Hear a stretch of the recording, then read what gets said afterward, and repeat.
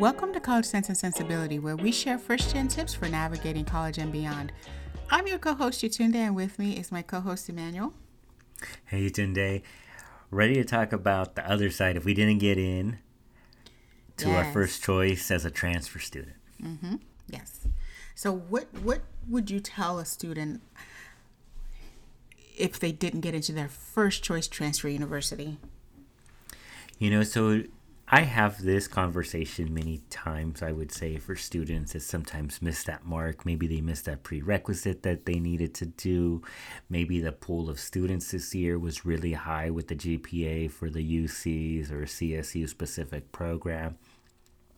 And so the first thing I want to take a step back, where I tell my students all the time, is like, have a few backup schools, right? Schools that are usually like around you. Maybe it's what's called a feeder school. That means it's somebody that we're like connected with, that they usually take our students as long as they meet the minimum GPA requirements, except something like nursing, of course, that has usually really high requirements. But the reason I say that is have a backup school, not necessarily because we just want to have a school, but from entrance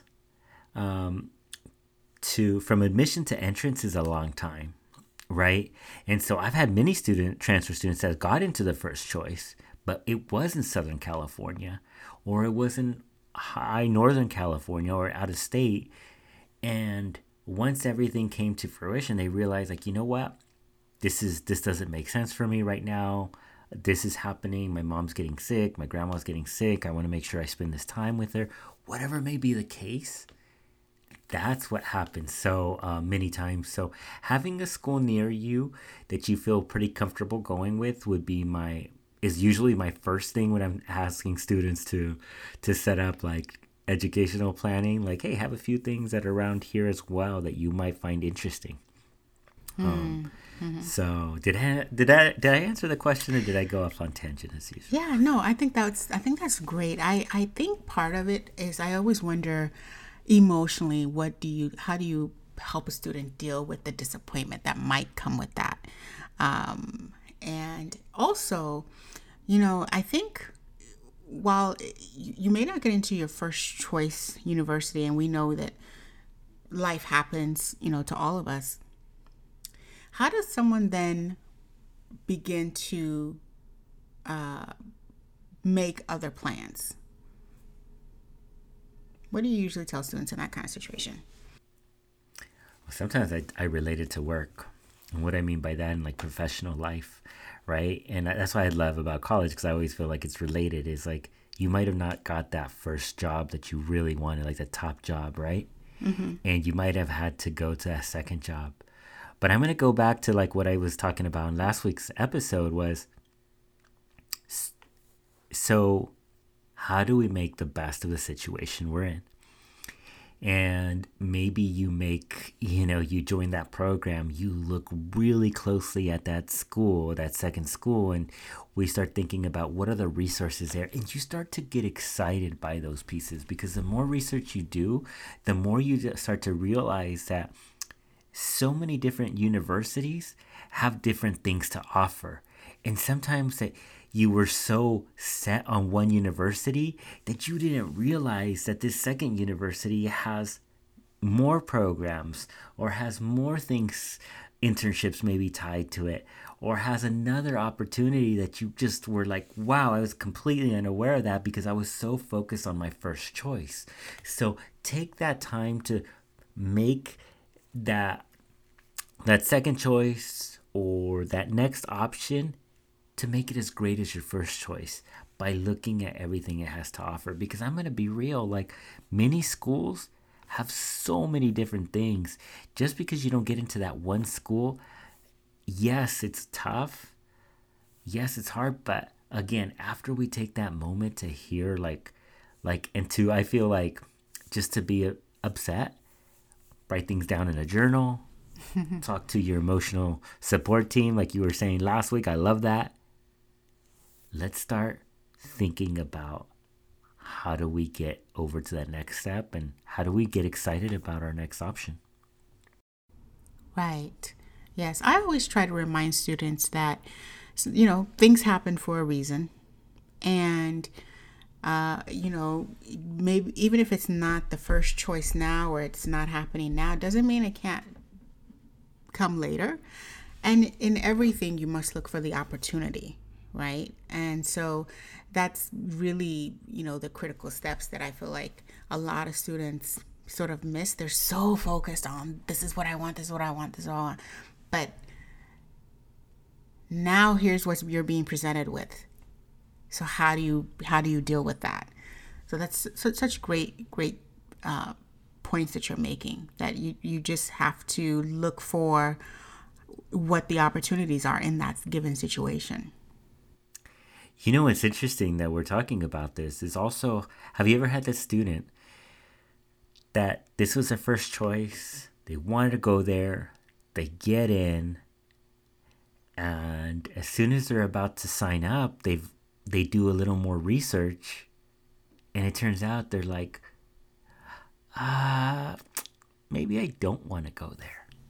You had that experience? I have. I actually had a student who got into I won't say the name of the college, but it's a huge, well-known university in the Bay Area, and she wanted to do graphic design, but she got into this really well-known, world-renowned university, but it's not known for graphic design.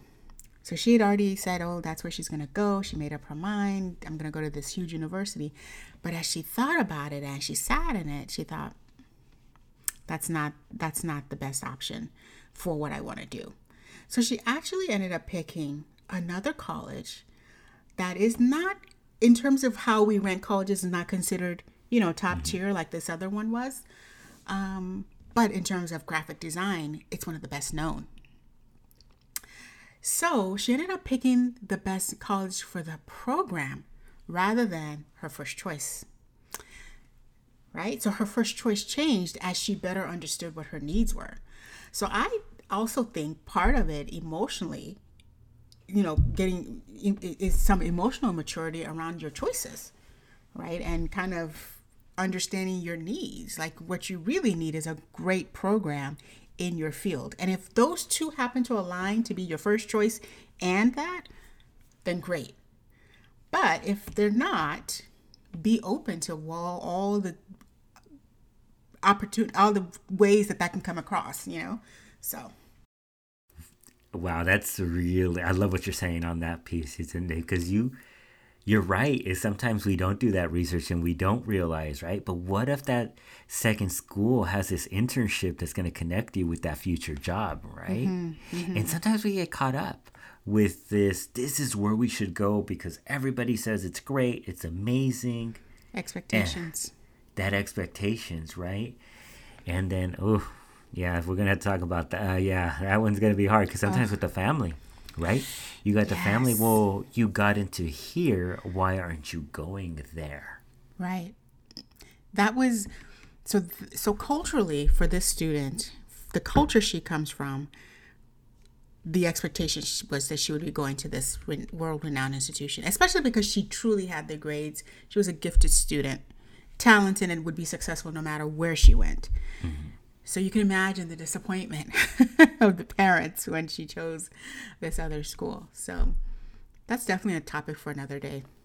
Right, absolutely. And if you're in that situation, definitely talk to your counselors, definitely talk to mental health counselors as well, just to try and just get that support. Because I always tell my students, like, that's a heavy piece, right, that you put on your shoulders sometimes. And that these expectations that are a challenge, right, that you're dealing, because these are your, many times as parents, right? You grew up and they've supported you, and it's like, so that's definitely another topic for another day, but something I do want to kind of let our listeners know that we hear you all, especially when we're having that conversation one-on-one.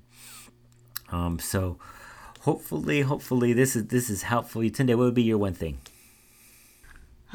My one thing is, if you didn't get in to your first choice as a transfer student, you've got to think of the ways to make it, an opportunity for growth, and and look at what opportunities you may have overlooked, by focusing on this one school, and to realize that it's not rejection, it's not a loss. It's a new chapter, and to think of it in that way. Oh, I like that. I like that thinking about it. It's just sometimes how we look at things, right? It's perception. Right, perspective. Yeah.